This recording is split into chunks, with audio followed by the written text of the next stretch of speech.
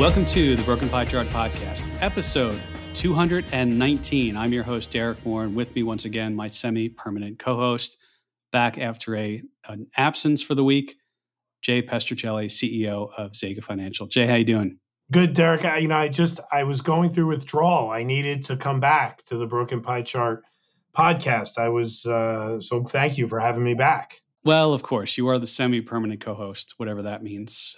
Means you're around a lot most of the time. You know, sometimes we have mics, sometimes we have some. It's going on my business card. I think it should, as it should. Well, Jay, we have a lot to talk about this week, and we're going to talk a little dividends. And people might say, well, okay, what are you going to really tell us about dividends? But I think there's a misunderstanding about some aspects of dividends we can kind of go over. We have to talk about what the Fed just did. And, you know, you missed last week, but we sort of started a new segment where I've been asking ChatGPT some investment questions. And I asked it some questions about the Fed, so we'll kind of go over those. But Jay, first off, let's talk a little bit about dividends. And I've noticed that there's actually some people making videos. There seems like a lot of millennials or younger investors that are, I wouldn't say suddenly interested in dividends, but I think it's interesting. I haven't seen this much content. And I'm going to go over a couple things, Jay, really quick. And there are going to be some people in the audience who say, yeah, I know what this stuff is, but not everybody does. Not everybody does. So, and I'll tell you, Derek, that the dividend landscaping is changing, right? I mean, for a lot of reasons and how it applies to us without getting too specific. But I think it's a really relevant topic right now. So I'm glad you brought it up. So first things first, whenever you have a dividend, and I'm going to use BIL, which is a State Street ETF. It's the Bloomberg 1 to 3 month T-bill ETF. So symbol BIL, it's not a recommendation, by the way, but look, it's 1 to 3 month T-bills. And when the things that are pertinent for a dividend are, you have an X date, a record date, a payable date, and then you have the distribution amount. And the distribution could be just a dividend or it could be a return of capital gains. We'll sort of get to that. So using BIL, the X date was May 1st. What does that mean? That means that's the first date that a stock trades without the dividend, meaning whatever the dividend is, it should all else equal. And of course, you know, stocks can go up or down by supply and demand, but all else equal, the stock should be reduced by the amount of the dividend. You have to, if you want the dividend, you would have to own it the trading day before the X date because it starts trading without the dividend. You don't get the dividend if you buy it on X date. It's already accounting for that. There's the record date. The record date usually is, you know, like a day after the dividend. So in this case, 5/1 was X date. 5/2 was the record date. And it's a little bit archaic, the record date, but it's just when the company would determine who is on record as a shareholder to pay dividends, send you a proxy statement to vote on boards, all things like that. Yeah, Derek, a little bit of the record date, little color there. It also has to do with settlement, right? So, you've got the X date and then the record date. The record date means if you bought it the day before the X date, you settle on the record. So it's one of those things that gives them the official list of who they're going to send the dividend to, right? So because stocks are at that T+2 settlement. So there's a little bit of, you're right, it's a little archaic and it's a little bit of kind of clearing mechanics, which I know you don't want to go into depth on this, but I think that's why that date is important. That's right. And yeah, let's do an hour about settlements and clearing conversion. Jay. Oh my God. That will get everybody jacked up, right? No, I'm sure there is a podcast that addresses that, and those people are very interested in it. But because people do time it, right? People do try to make sure they're in, a stock or an ETF. They want to know, when do I have to be in to get the dividend, right? Like that's some, that matters. Well, that's right. And then of course, so it goes ex dividend. So the stock is reduced by the amount of the dividend, all else equal. And then you have the payable date. So in this example, 5/1 was the X date.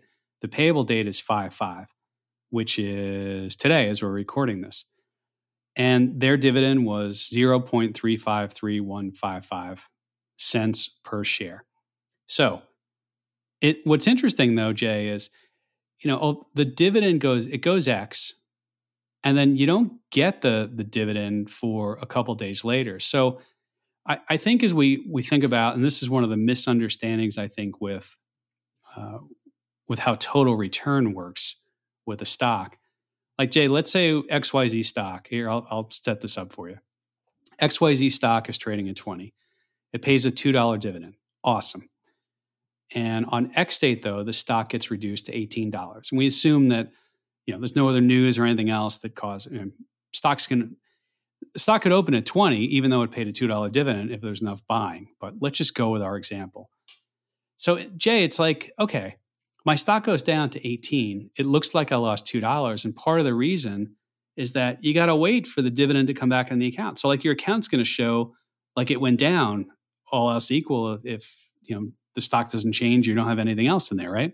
Yeah, that's right. Because all you see is the number of shares times the value of, in your case, this XYZ, which is at $18. If you had 100 shares, the day before X, you were worth 2,000, and then the day after on the record date, or even 2 days after, it looks like you only have 1,800. But it's because you have this $200 of cash coming your way, and that is usually about a week.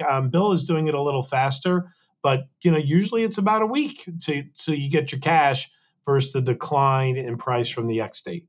The other thing too is, so most price charts, and I think our audience knows this, but well, maybe they don't. Maybe there's some folks who don't. A price chart. So if you pull up your favorite broker, or maybe not even your favorite broker, maybe even one you hate, I don't know. But anyway, it's the price chart. Pull up Yahoo. How's that sound? Yeah, Yahoo, whatever. So you pull it up and it's just the price. What do I mean by that? Well, in our example, the stock goes from 20 to 18.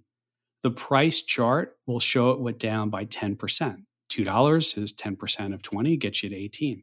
However, the total return, including dividends, you're actually flat. It's 0%. And Jay, as you just explained, sometimes, it's a week between when you get your dividend and when X. And so I think this is one of the misunderstandings sometimes. And I'll be honest with you, Jay, I wonder why more charting programs don't allow for, hey, let me just click on total return. Because that's really a representation of what you as an investor would have actually realized, right? Yes. Well, yeah. When you think about the total return, I mean the amount you get back from your investment. In your example, if that stock stayed at 20 and then paid the $2 dividend and stayed at 18, and then you got your $2 a week later, your return would be, gain loss would be zero. You just happen to now have 1,800 of stock and 200 of cash versus before having 2,000 of the stock. And so in that scenario, you're right. You didn't lose 10%. Your stock value went down 10%, but your cash value went up by that $200. And so, it's one of those things that gets a little complicated because now do that a few times, right? Let's say the next month there's another $2 dividend and the price doesn't change again, right? Now your value is down to $1,600, but you have $400 of cash. So you're right. It appears like stocks and ETFs that pay high dividends appear to trend lower. Some bond funds appear to trend lower because their price might be lower, but the total return hasn't changed. And I think it's really important for people to understand when you go, hey, why is this ETF down or why is this stock down? You have to look at the total return to know, is it down or not?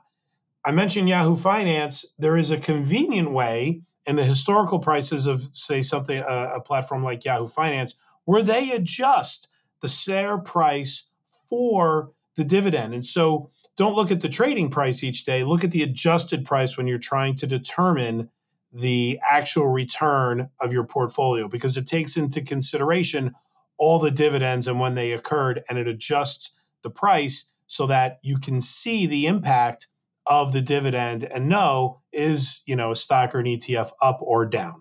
I'm glad you made that point too, is the sort of over time, and especially the higher the dividend something is paying, that chasm between price return and total return, including the dividends, that's only going to spread, further and further apart. And you mentioned some bond ETFs, something like the high yield ETF from State Street as well, SJNK or SRLN, which is their senior loan.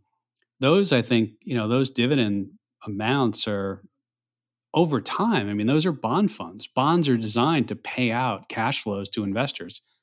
So you'll see that. And if you just ran a price return only, what's interesting though, Jay, is, if I pull up a chart of, let's say Apple, why Apple? I don't know, but we know they've split. Or Tesla. Didn't Tesla do like a 7 or 8 to 1, something like that? Yeah, a few times. 7, yep. Yeah. Could you imagine if a price chart didn't adjust for splits? Meaning, imagine the stock is at 1,000, it does a 10-for-1 split. So you have the same number of shares, nothing's changed, or you have 10 times the shares, but now the price goes from 1,000 to 100. Well, if 2 weeks ago the price was 1,010, today on 10 to 1, it would be 101. But can you imagine you had a price chart that just went from 1,000 to 100? You'd be like, what happened to this company? What are they doing? This company knows their management team should be fired. No, it was a 10-for-1 split. They lost 90% in a day. What happened, right? 90% down, right. Yeah, it's like, and I get it. I mean, a dividend's a little bit different, and you could make some assumptions about reinvesting and things like that. But no, I agree. By the way, it's Jay, I don't know if you've seen this, but more and more, and I think younger investors, and by younger, so how old are millennials right now, Jay? Do we know that? Yeah, 30s, 40s. And what's the I guess I could ask ChatGPT this. That's going to be a segment later. Sure, ask it. Yes. Yeah, I could ask it. But no, I mean, I think millennials and then younger. What I'm seeing, Jay, that's interesting on dividends. We think about dividends are. Oh, that is Gen Z, Derek. In case you're wondering, the one younger than millennials, it's Gen Z. Your son is a Gen Z. Oh, Gen Z. Okay, all right. We're Gen X, right? We are. Yes. Are we? We're the older Gen Xers, right? I think. Yeah, I don't know. We're somewhere in the Gen X, in the X range, but I don't know. Yeah, maybe. Yeah, it's probably about right. All right.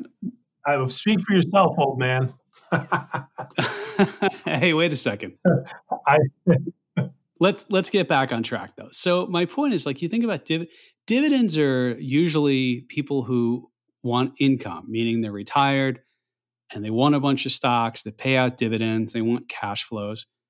But Jay, what's really interesting is these younger investors, they're actually doing some interesting things. So I watched some videos. Yeah, I did it, Jay. I went onto YouTube and I went down this rabbit hole where these people are posting videos. And what they're doing is they're actually estimating their annual income in dividends, and then they're converting it to an hourly rate. In fact, there's a few apps that are out there that will scrape a portfolio and they'll estimate your dividends so imagine you looked at a portfolio and you're going to get paid $20,800 in the next year in dividends. Why 20,800? Well, because if you take 52 weeks times 40 hours a week, it's 2,080. So a quick way to convert an annual salary to an hourly is take whatever it is divided by 2080. So $20,800 is actually, in theory, the way that they were calculating this, you're earning $10 an hour. So it's just really interesting. And it reminds me of, it's really about cash flows. And other people, Jay, they actually put in, there's a bunch of apps, but I don't want to mention any by name, but they put it in and they're like, okay, my goal is to pay off my cell phone.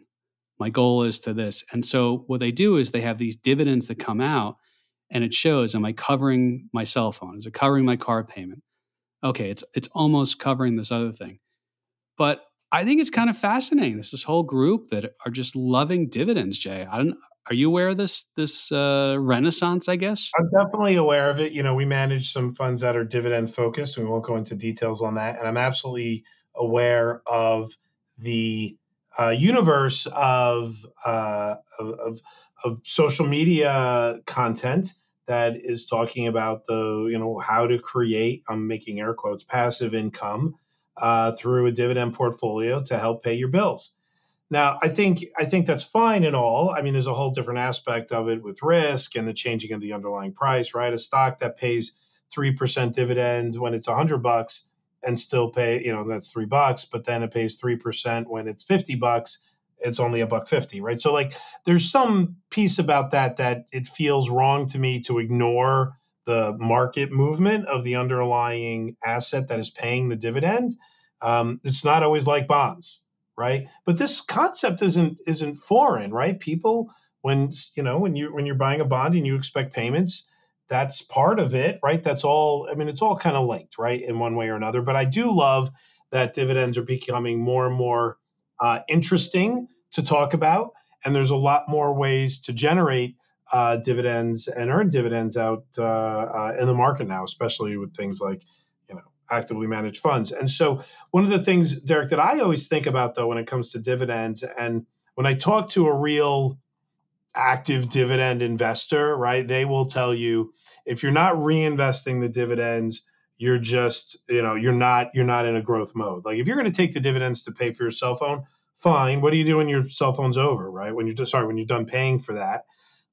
In that scenario, what are you going to do? And the answer that a lot of really, I'm going to call hardcore, because there is this universe and community of hardcore dividend investors that will talk about reinvesting the dividends, right? Increasing your share count. And, people will know it as DRIP, dividend reinvestment plans. Your brokers will sometimes do it for you automatically. Maybe you have to do it. But I think, when you talk about dividends as a means of growth, that's what I think about when I think about dividends versus kind of the, this, hey, use dividends to pay for something. But that's, and I'm going to pause there, but I want to lead you into a point that you have made multiple times of what percentage returns for the S&P are related to reinvesting dividends. Do you remember that number off the top of your head? You've referenced it in the past. Yeah. So from memory, it's not necessarily, so a total return assumes that you reinvest dividends. But then if you look at a decade like the 70s, most of the return in the S&P that decade was due to dividends, meaning your price might have gone up by 2%. And if you got a 5% annual dividend, well, now your total return is 7. I'm using like back of the envelope stuff. So there are times in the market where the dividends really drive a high percentage of the total return. In the 2000s or say the 2010s, most of the return was not from dividends; it was from price. But Jay, I think when I look at this, and you make a good point, because for younger investors, I think one of the benefits is maybe reinvesting dividends and getting that growth. Like I look at income sometimes as saying that's for later on, but I'm willing to go back and forth. But don't you think, Jay? Like I think it's a toss up. Yes, you may have some dividends that are paying out, but really you could play the let me try and reinvest them and get more shares, right? I mean, to me, that seems like, especially on maybe like if you're willing to be in the underlying stock or ETF, reinvesting is a way to kind of add to your exposure to the upside. And it's while using the kickoff of cash from the underlying itself to do that. So, yeah, I mean that's where usually a lot of kind of like I said, the hardcore dividend investors will say you got to drip, you got to reinvest those proceeds. What's nice too, Jay, is that like with us, when the separately managed accounts that we manage, and because commissions are zero, it used to be if you did the drip, meaning direct, automatically it would get paid a dividend. Plans. Yep. Yeah, dividend. Thank you, dividend. But now with no commissions, I got you, man. it is what it is. Whatever. You always salvage. They should maybe a new name. Yeah. But now with no commissions, I mean, we do like, as we rebalance accounts, I mean, dividends that come in, it's part of, those get reinvested. So, but I think also, Jay, and you've done some work on this, the idea that as dividends are coming in, if you reinvest them, we always think about, oh, what do you need for a compounded growth rate to double your money over a decade? And of course, if you get 7.2% annualized, in theory, no cash in, no cash out, you'll double your money in 10 years. But you've done some work on this, Jay, where like if you reinvest dividends, it depends on the rate, but how many years to double the amount of shares? Do you want to share that with us? Yeah, like let's say you've got a fairly let's just say you've got a portfolio that's paying you 5%, or you have an ETF, or you have a stock that's paying you a 5% dividend, right? And let's just say it's paying you monthly. Maybe it's like an ETF, like you said, like some of the high yield ETFs, right? Maybe like an HYG or JNK or something like that, right? So those at a 5% rate, if you wanted to double your shares, and that's if you just kind of reinvested each month, you would end up doubling your shares in just under 14 years, 167 months. You would end up having double the number of shares that you started with. And you may say, geez, 160 months, like 14 years, and I have double the shares. That I can see why some people be like, I'd rather just kind of take that, who knows what they're going to do with that, right? But having doubling your size of your position, is obviously interesting because you're making double at that point on the actual dollars being distributed to you than when you started. But let's say you wanted to get a little more aggressive in your underlying holdings, and you had an ETF out there that was paying you, I don't know, let's say like 25%, right? In that scenario, if that was paying you monthly, that's just 2.8 years you'd end up doubling your share count. And if you happen to find an ETF that's paying 40%, and in that scenario, you're doubling your shares in just 1.8 years. So in under 2 years, if you can find an ETF, or there's not, I don't know of any, maybe some REITs, Derek, that might be paying you that. I don't know. I'm not recommending you go out and finding the highest yielding stocks. There's usually a problem. But there are some ETFs that are designed to kick out high yields. If you can find one that kicks out an annualized yield of 40%, which is 3.3% a month, you would end up doubling your shares in about 1.8 years. So that kind of paints an interesting picture on why dividend reinvestment could be interesting for those willing to take a more aggressive stance in their portfolio for the higher yield. Yeah, and I'll just say too on we're thinking about those numbers, and you're assuming it doesn't cost you anything to reinvest, and that also sort of makes some assumptions probably on the underlying price of the stock or the ETF that you're going into. And I guess it assumes you're getting I think you said monthly dividends, right? So if you do that. But yeah, I mean, I think it's interesting because on one side you're trying to say, hey, I'm going to build up my portfolio. I'm going to focus on dividends and treat this as almost like income, like a salary. And the other side says, if you're younger, you want to be reinvesting dividends and you want to be really focusing on growing the portfolio and not necessarily siphoning cash off the portfolio. It's kind of like in a business, like on Shark Tank, if you have to pay royalties, they always say, I'm siphoning cash when instead I could be reinvesting back in the business. So it's just two ways to look at it. But I think I don't know that I've really heard of the reinvesting the dividends time to double ever really discussed that much. I don't know if you remember that over the last 20, 30 years, right? Well, it wasn't really interesting before when it's like, oh, you're getting 3% or you're getting 2% on the S&P. It was like, great. When I'm 90, I'll double my shares, right? But I'm joking about that. But like I said, there's products and tools out there today that make this, a much more interesting concept and approach, right? So for growth of your underlying position in a dividend portfolio, is kind of can be maybe kind of self-sustaining and help you increase exposure over time without even kind of putting money back into the portfolio. And I think you and I would always recommend regular deposits, regular pay yourself, all of those things that go along when we have talks with advisor clients that are always important. But using your underlying holdings to do something like reinvesting dividends is definitely an interesting approach. And it is, I'm not going to say it's new, but it's just kind of, like you said, it's just not something that we've seen a lot, 5, 10, 15, 20 years ago, but it's definitely becoming a much hotter topic now.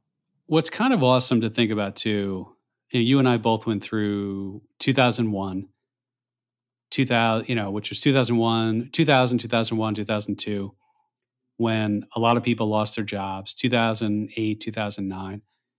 And it is kind of interesting if you think, maybe somebody has a portfolio and let's say they're an investor who's really focused on dividends, like they could reinvest it and if their circumstances could change, of course they could sell some shares to cover expenses. But that's just an interesting way of looking at it. They could turn on reinvestment or turn it off if they needed the cash flows.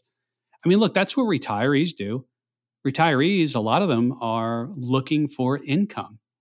And the cool thing too, like I was thinking about this the other day, there's probably a level where you've acquired enough wealth that, let's just use 5% or 7%, whatever it is, the dividend, where your dividend stream is probably more than your income for most of your years if you've built wealth. It's kind of an interesting thing to think about.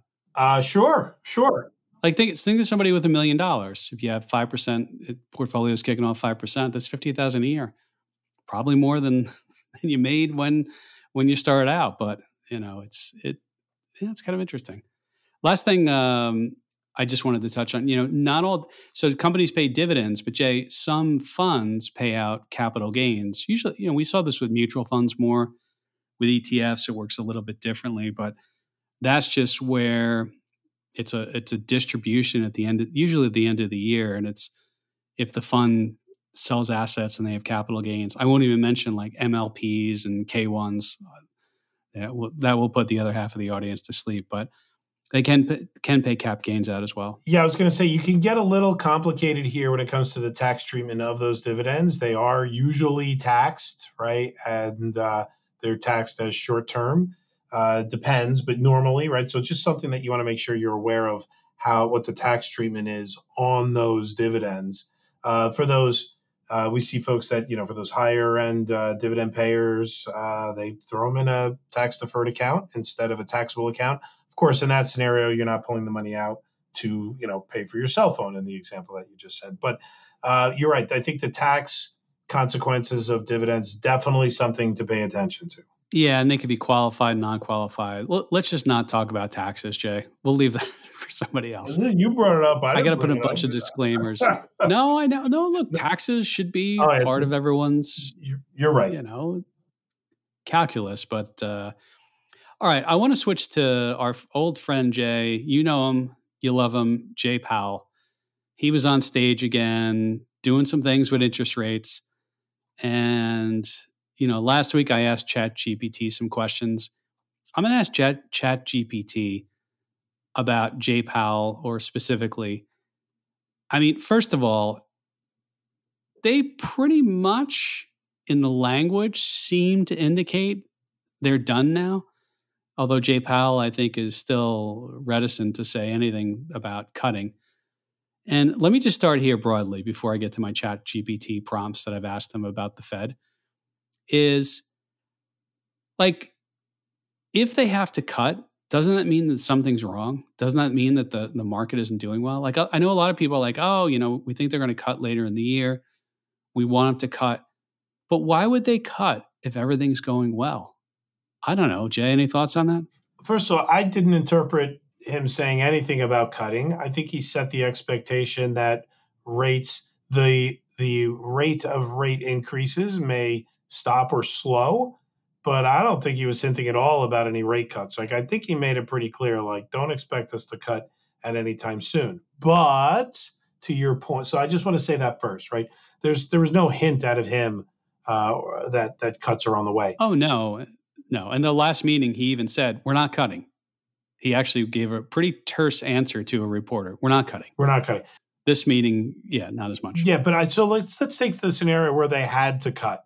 So if they did cut, there's two possibilities. The one is that things are so good they could ease up a little bit. But I don't think that's he's told us that's not happening. If things are good, by the way, he personally has said he doesn't feel we're going to have a recession, right? That wasn't his feeling. So he's saying he's not going to cut even if we don't have a recession.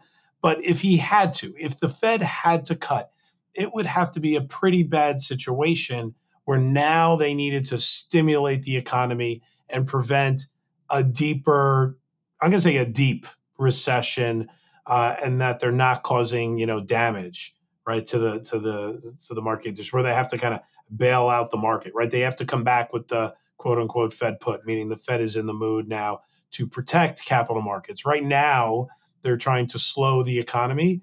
So, like, I'm with you, Derek. Like, I think he's made it pretty clear that he's not going to cut, but they can always be forced to if there was some sort of an economic, I'm not going to say catastrophe, but significant downturn to the economy. Like a bunch of regional banks failing? Nope, I don't think he Like cares if that about were to that. happen? No, I don't think he. I think he's fine with that. I don't think that's it. I think I don't think he would consider that enough of a problem to have to cut at this point. I mean, he's pretty much like meh. He's blowing off.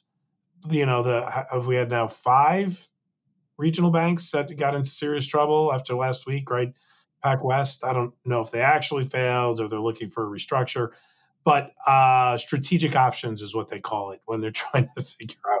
I guess we'll find something out of the That sounds dubious. I know nothing about PacWest's balance sheet, by the way, but I'm saying that sarcastically. They're exploring strategic options. Tells me things aren't great. So that's number 5. And I don't believe that is going to be the thing that impacts the Federal Reserve to lower rates. I think it's got to be much more severe than that before they start coming down. I mean, look, like, what if inflation dropped to 1% and stayed down there? Yeah, I bet they would do it. I bet they would cut rates. But short of that, right now in 2023, I don't think you should expect it.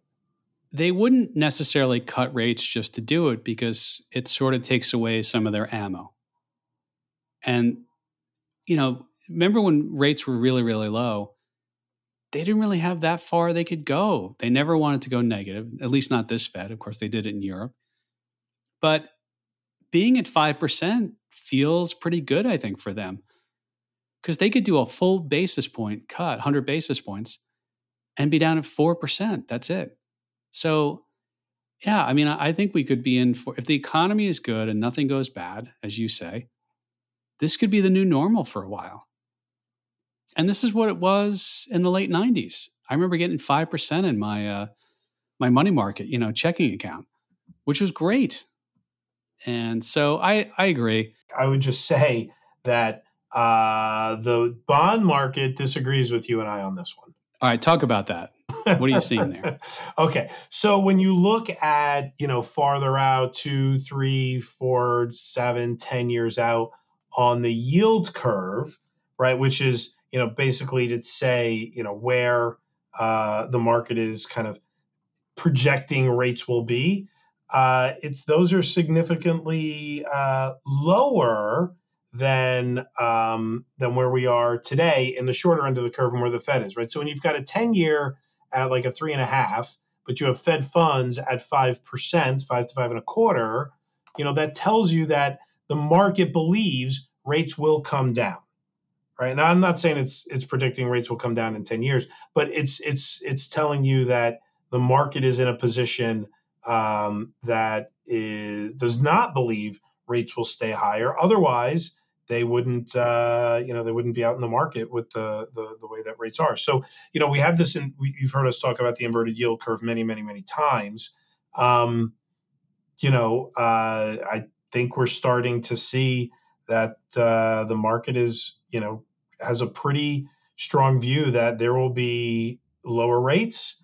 And that's why they're down where they are. So I was stalling a little bit to kind of pull the end of the day yield curve up here. So, right, the 5-year is trading at 3.41% yield. That's where its yield is.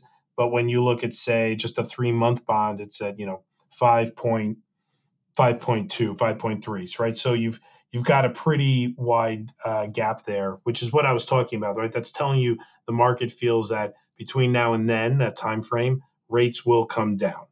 It's interesting when the bond market too, and I don't want to get into the 1 month, 3 month inversion.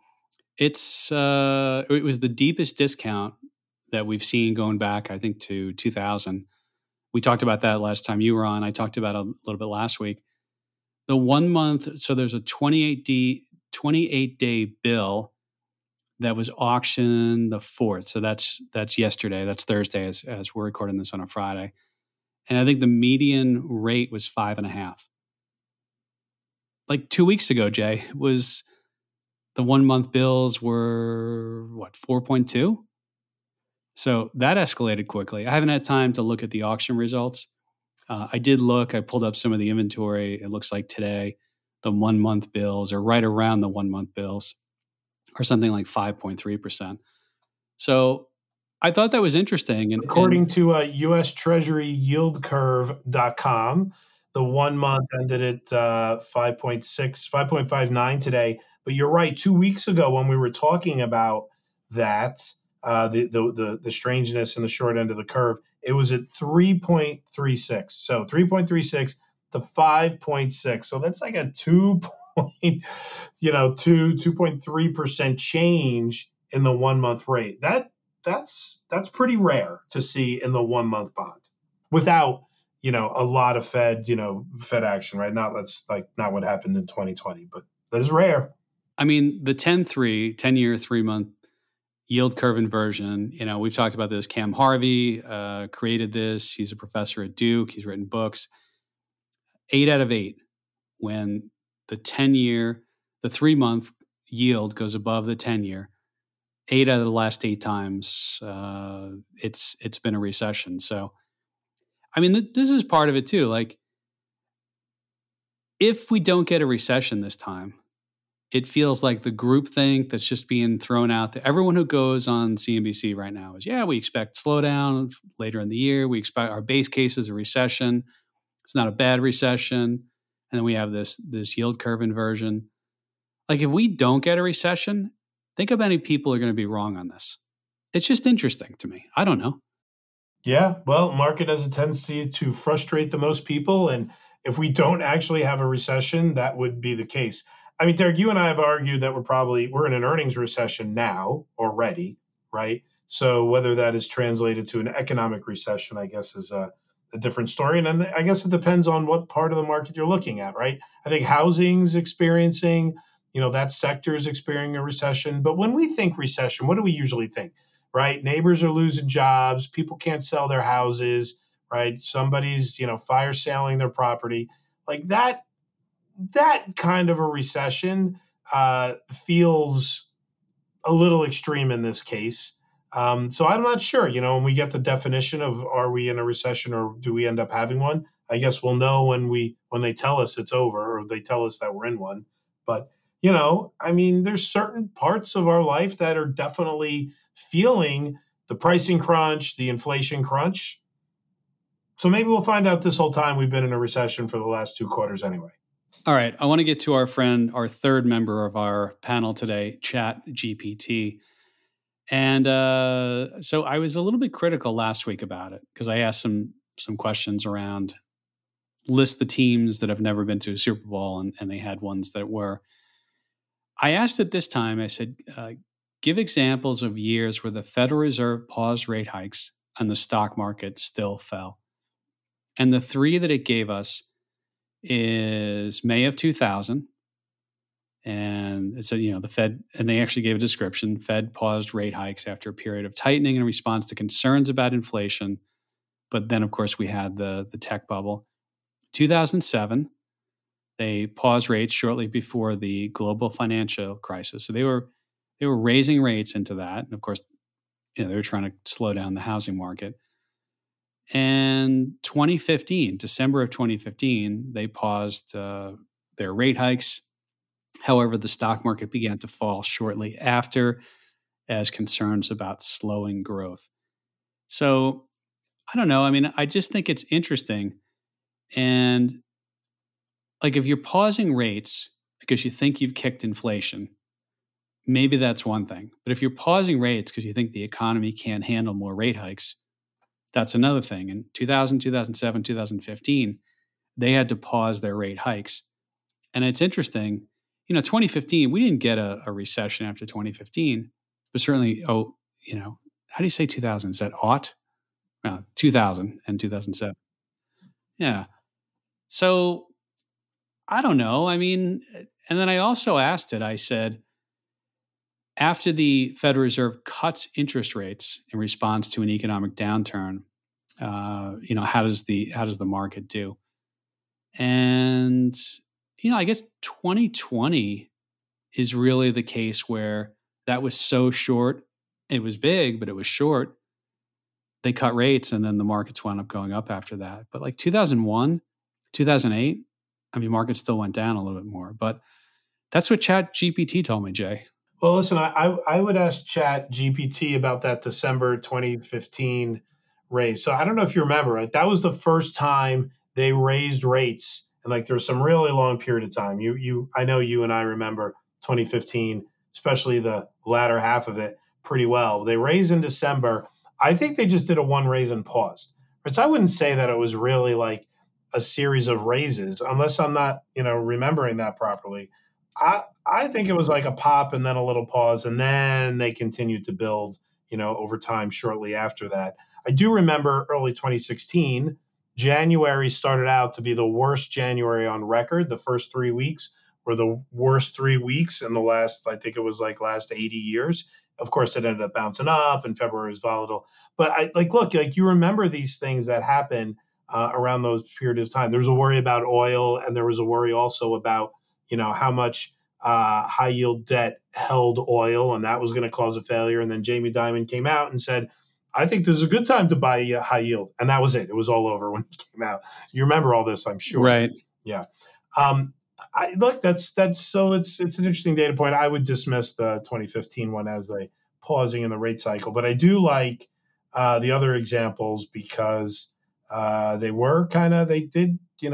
happened in advance of a decent market sell-off. So that's something interesting to glean from that. 98 was another one too. That was the Asian contagion, as it was called. And the Fed cut rates between September 98 and January 99. And yeah, I mean, markets definitely stabilized, although that was an interesting one because the S&P, if you look at the S&P returns versus the international returns, they were vastly different. It was like, one was not doing well, one was okay. Yeah, I mean, by the way, 2015, December 2015, they went from 0.25% to a half a point. And then they didn't raise again until December of 2016. And I always said, it was a one and done, right? So that's good. I'm not totally losing. Yeah, it was a one and done. Yeah. The thing that I remember about then, and maybe they've gotten better about this, but I always thought they should have just said, we're going to raise 25 basis points and we have no plans to raise again until, we're going to give it a long period, 6 months, 7 months to evaluate, of course, unless things change. But the fact that they raised, that kind of spooked the markets a little bit. Sure. I don't know. Don't fight the Fed, right? A Fed that's raising rates is hawkish, and it's tough to get in front of that, as we learned last year. It's for those of you that have never lived through a rate hike cycle. I still go back to 1994, 1995, and I've talked about this before, and I'm happy to talk about it again because I think it's the most close example to what we have now, the inflation that we had.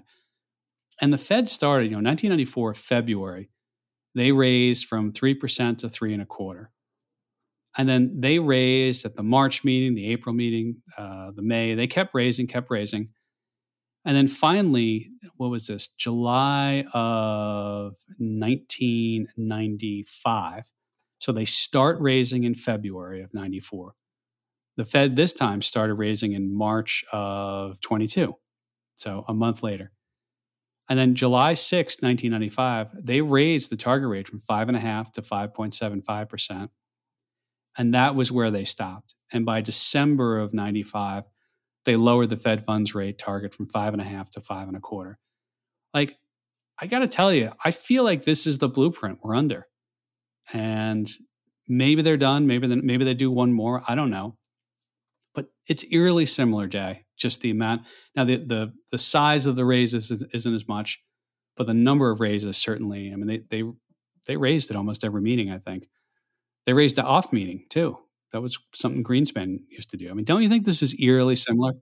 Yeah, in a lot of ways it is, and I would say the Fed funds futures would tell you that they're expecting the first decline or first cut in September. That's the most probable time that it will occur. That's about a 50% chance that it'll cut once. There's a 25% chance that it'll cut twice. So there's only quick math there. There's only a 25% chance it stays where it is in September. Now that's according to the market, right? So this is another example where those that are placing investments, speculation on the outcome of the bond market are telling us that hey, there's only a 25% chance they stay at this level between now and September. So, and that lines up with your 6 month, almost your 6 month, right? It's May, and then all the way out to, I guess that's only 4.5 months here where the market is projecting it. But to your point, yes, that would mirror the time period much more closely, like you're talking about. Again, I think my feel is unless there's something really bad, follow what they said they're going to do, and it doesn't get cut. But again, that's where the market is a little different, in my opinion. Take that for what it's worth. Jay, we've also heard that this recession is the most anticipated recession ever, if in fact we do have one or we've had one or anything like that. Right. So I asked our friend ChatGPT, I said, what was the most anticipated economic recession ever? It tells me it's difficult to point to a single most anticipated economic recession in history, but they do give us three examples. The Great Recession, 08-09, the dot-com bubble, and the oil crisis of 73-75. And I know that it's been overused. This is the most anticipated recession ever. I think I agree with ChatGPT here that it was pretty clear that we were going to have a recession in 08-09. I think it was pretty clear when we had tech stocks, when remember they threw out, earnings don't matter. It's clicks. It doesn't matter. It doesn't matter how much money you make. And we'd look at balance sheets and cash flow statements and be like, actually, the more money this company makes, the more they lose. That's probably not good. I can't say I remember the oil crisis in 73-75, but I mean, I think it was pretty clear back then, but maybe people weren't so fixated on trying to predict it. And maybe that's the difference, Jay. I don't know. Well, the dot-com one was really tough to get in front of because eventually you would have been right, but it was rough to be on the bear side of that market with the dot-com explosion that we saw in late 90s, early 2000, right? Like, so it was, yes, eventually you were right, but man, it hurt for a while. And sometimes that happens. I guess it's worth noting that you can be quote unquote early. You almost never time a reversal exactly right, Derek? It's a very difficult thing to do. I will say I did time one trade completely accidentally right in my life. I was I wouldn't say it's my best trade. I would say it's the one that I timed something exactly right. I sold WorldCom at $75, and the highest it ever printed was $75. I'm not saying that was my trade. I'm just saying I was in it the day and I traded it at its all-time high. And you got any stories like that where you nailed the exact reversal? By the way, it was probably like 5 shares, right? But you got any stories like that? Yeah, mine was I shorted rough rice futures. There was a rice shortage, and Kathy, I was at my dentist office, and they had a TV channel on. They sit you in the chair and they watch it. And Kathy Lee Gifford was holding up a bag of rice, saying, "I don't know when it's going to stop. How much rice should we buy? I mean, this thing, it's going to." And they were showing empty store shelves at Costco, and they showed a chart of rough rice. Nobody ever talks about rough rice in the financial media. I mean, I went home from the dentist. I pulled up my commodities trading account. I got short rough rice. I actually panicked because I'm like, this thing breaks up above me. So I took profits early. If I would have wrote it all the way down, but it basically looked like the tulip You bubble. nailed the top on That was price. my Good work. absolutely nailed it, Jay. Absolutely nailed it. Yeah. Well, Kathy Lee Gifford nailed it, or Well, she my helped you contrarian nail it. sense How's that that sound? Right. So yeah, Kathy Lee Gifford showing a chart of rough rice futures told me it's time to short rough rice futures. ask ChatGPT Kathy Lee Gifford's investing success. Has it got any idea there? Is there any way to drop that? Now I'm throwing you a curveball on that one. Oh, I hear him typing there, You folks. hear me typing here. Yeah, This will good. be this will be exciting. Yeah, let's see what it says. I Her got to tell you too. Well, investing accuracy. it it says, but I am not aware of her being an investment professional or having a significant investment So portfolio. that So you pulled that gem out of the dentist chair and you took it for your best trade ever. I gotcha. it's one of my best trades ever. I got to tell you, Jay. I don't know what your thoughts are. We haven't really talked about this on air, but I think ChatGPT is it's really interesting. I actually signed up for the ChatGPT 4, so I'm paying $20 a month. You can cancel it anytime. I'm going to try that. And I'm learning how to prompt it. But I know, people kind of have fun with it right now. Can you imagine a point where, we subscribe to data, market data, and you and I sometimes will be on the phone and we'll say, I wonder, all the times the market did this and didn't do this or vice versa. And we have, daily data going, that we purchase. Can you imagine when ChatGPT is integrated with some of these data providers and you can just ask it stuff like, oh, tell me all the times the market went down 20% after, 20 days after a Fed meeting and, all these sort of, it starts to get really interesting to me. I mean, it should be able to backtest for you, right? I mean, that's Right. really what's happening there. It's funny you mentioned ChatGPT being integrated into investing. I met with the platform this week. It's not something we're going to use, but the way that it was pitched to me was, look, we'll take your portfolios, we're going to help you rebalance them, and we use AI for commentary. And I was like, wait a minute, using AI for what? And all it was they're using AI to comment on what happened in the portfolio. So it'll comment on here's the rotation of the sectors, here's where you saw money flow, here's the sector that performed the best and the worst, and here's what we changed in your portfolio accordingly.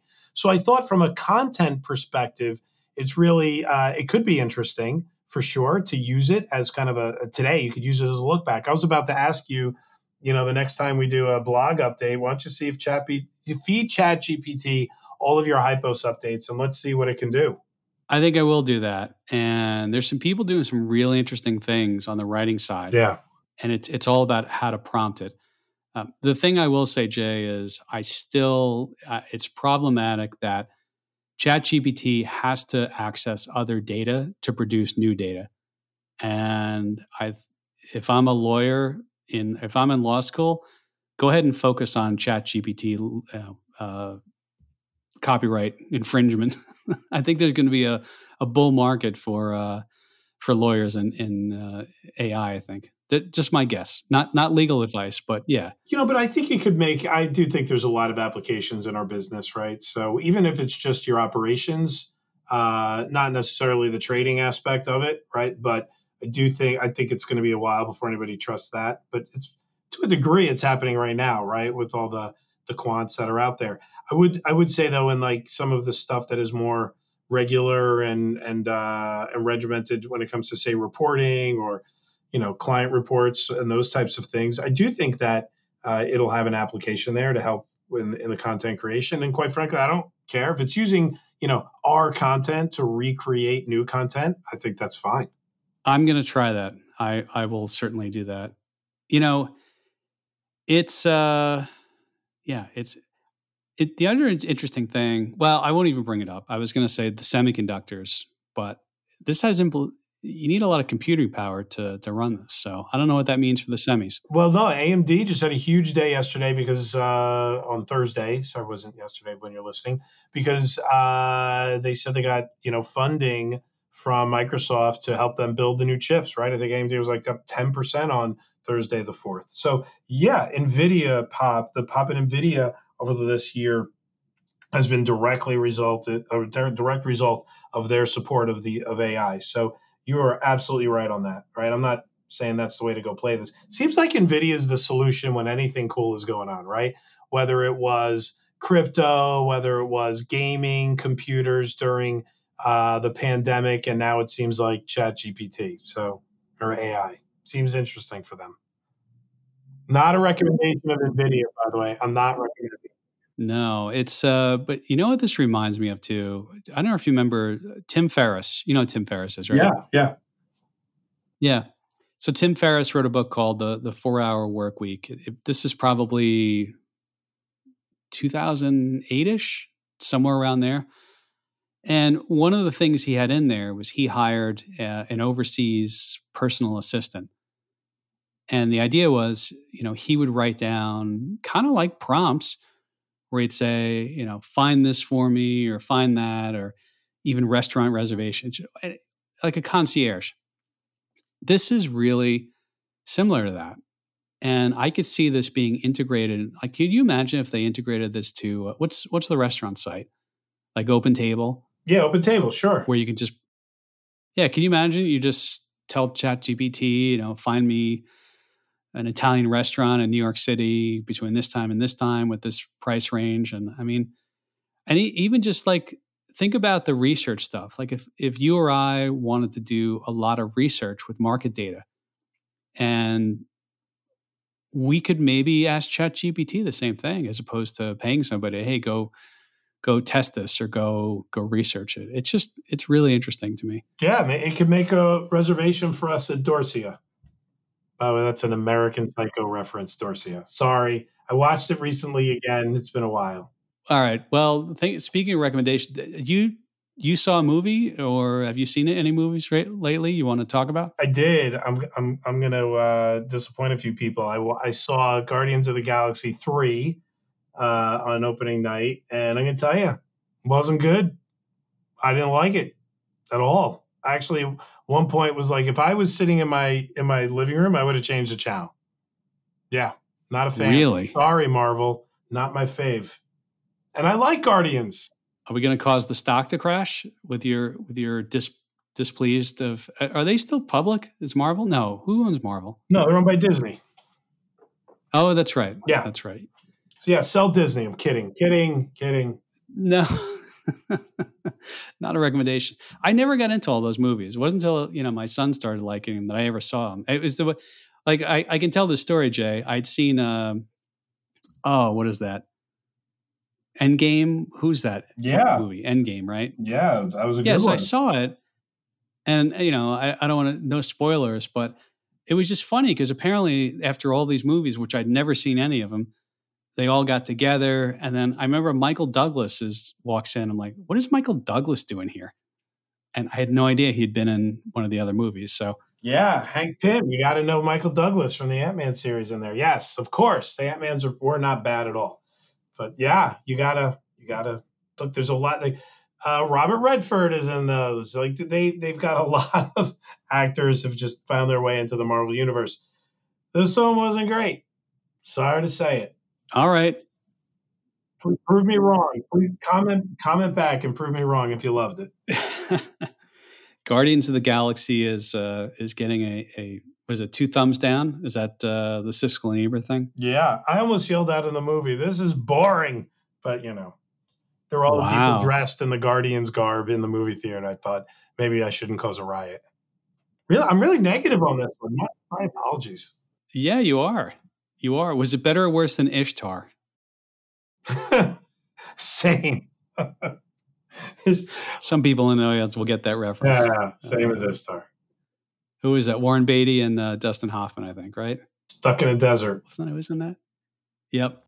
All right. I got nothing this week except you should be watching the hockey playoffs. And Jay, I know you got to get some hockey fever down there in Florida. The Florida Panthers upset the Boston Bruins, and they're up 2-0 against the Toronto Maple Leafs. Well, we have a hockey team in Florida. You have 2 hockey teams in Florida. You have the Tampa Bay Lightning, and you have the Florida Panthers. They're in Sunrise, Florida, which is amazing. I'm kidding. I knew that. Where's Sunrise? It's Fort Lauderdale? Yeah. That area. Okay. Yep. So yeah, you got to get to a game. I mean, they were the last team to get in the playoffs, and they beat the Bruins, who had the most regular season points ever in the NHL in over like 100 years. So they upset them, and then the Maple Leafs have been snake bitten, but in the playoffs they haven't gotten out of the first round. They get out of the first round, they're already down 2-0. So hockey playoffs are great, and playoff hockey, especially when it goes to overtime, because they don't do any commercials. They just keep going, because otherwise the games would take forever. So that's my recommendation. ESPN, TNT, TBS. Look it up. There you go, Jay. Could you ask ChatGPT the most watched show on HBO? Let's get a recommendation from ChatGPT. I've prompted that. All right. Most watched show on HBO current. Well, I can't say currently, because doesn't the training data only go up through 22? Yeah. So I'm not. Yeah. I'm guessing Sopranos. All right. Well, it says, hey, I'm an AI language model. I don't have access to real-time data. But as of the end of 2022, Game of Thrones was the most watched show on HBO. Whoa. All right. Listen, I watched that one too. And we've recommended that multiple times and referenced it multiple times. But anyway, there you go. ChatGPT gives you a recommendation. I'll ask you for a list. So this is how I'm thinking. So Sopranos was number 2, Sex and the City 3, The Wire, True Blood, Westworld, and then Entourage was 10, by the way. But yeah, so that's interesting. Fun with ChatGPT. Good work. So I don't know where Succession is in this, but was Succession, this is season 4. I think it was around in 21, wasn't it? No, it may not have. No, it was. It definitely was. It definitely was. Definitely was. All right. Well, I think we'll leave it there, Jay. We've our friend, but now we get to put ChatGPT in the title, so that seems to people like that apparently. Fun stuff. We'll figure out a real use for it. It's like the .com in the 2000s, Jay. Remember, like if you had a bookstore, just call it your bookstore.com, and immediately you had a 50 billion valuation. Right? I remember when Clorox launched Clorox.com, and they sell bleach, and boom, the stock went through the roof. I remember. I mean, Pets.com. Remember that one? Oh, well, that's the poster child, of course. Yes. That was the sock puppet. That was they spent like $1 million on a Super Bowl ad, and they IPO'd, I think, in the spring of 2000, and they were bankrupt and delisted, I think, by the end of the year. So definitely the poster child. They were just early. Think about like Chewy and all the companies now that support your pets. Pets.com was just early. They were. So, all right. So real quick, I went back and I looked at their offering docs on their IPO. Yeah. What is that called? The S4? S3? What is that? I don't know. I knew it when I took the test. Yes. So I went back and looked at it, and it was the risk of the business. So they were headquartered in the San Francisco area. They had one warehouse, and one of the risks was there'd be an earthquake. And their distribution their distribution center would go down. So they literally had one distribution center in Northern California. The other was that maybe people won't adopt the internet as much as we think. That was one of them as well. And they didn't have earthquake insurance. So if there was an earthquake and they had damage. So it was just really fascinating to go back and look through the offering docs. And they had never made money in I think 10 years of being a business up until the IPO. I don't think they ever made money. So there you have it, Jay. There you have it, ladies and gentlemen. Derek Moore, Professor Derek, reviewing offering docs at Pets.com. Derek, no one's going to get that kind of content anywhere on the internet. Good work. That's great stuff. Yes, absolutely. All right, Jay, we've beat this up enough. We'll talk to ChatGPT next week. Thanks again, Jay. You got it.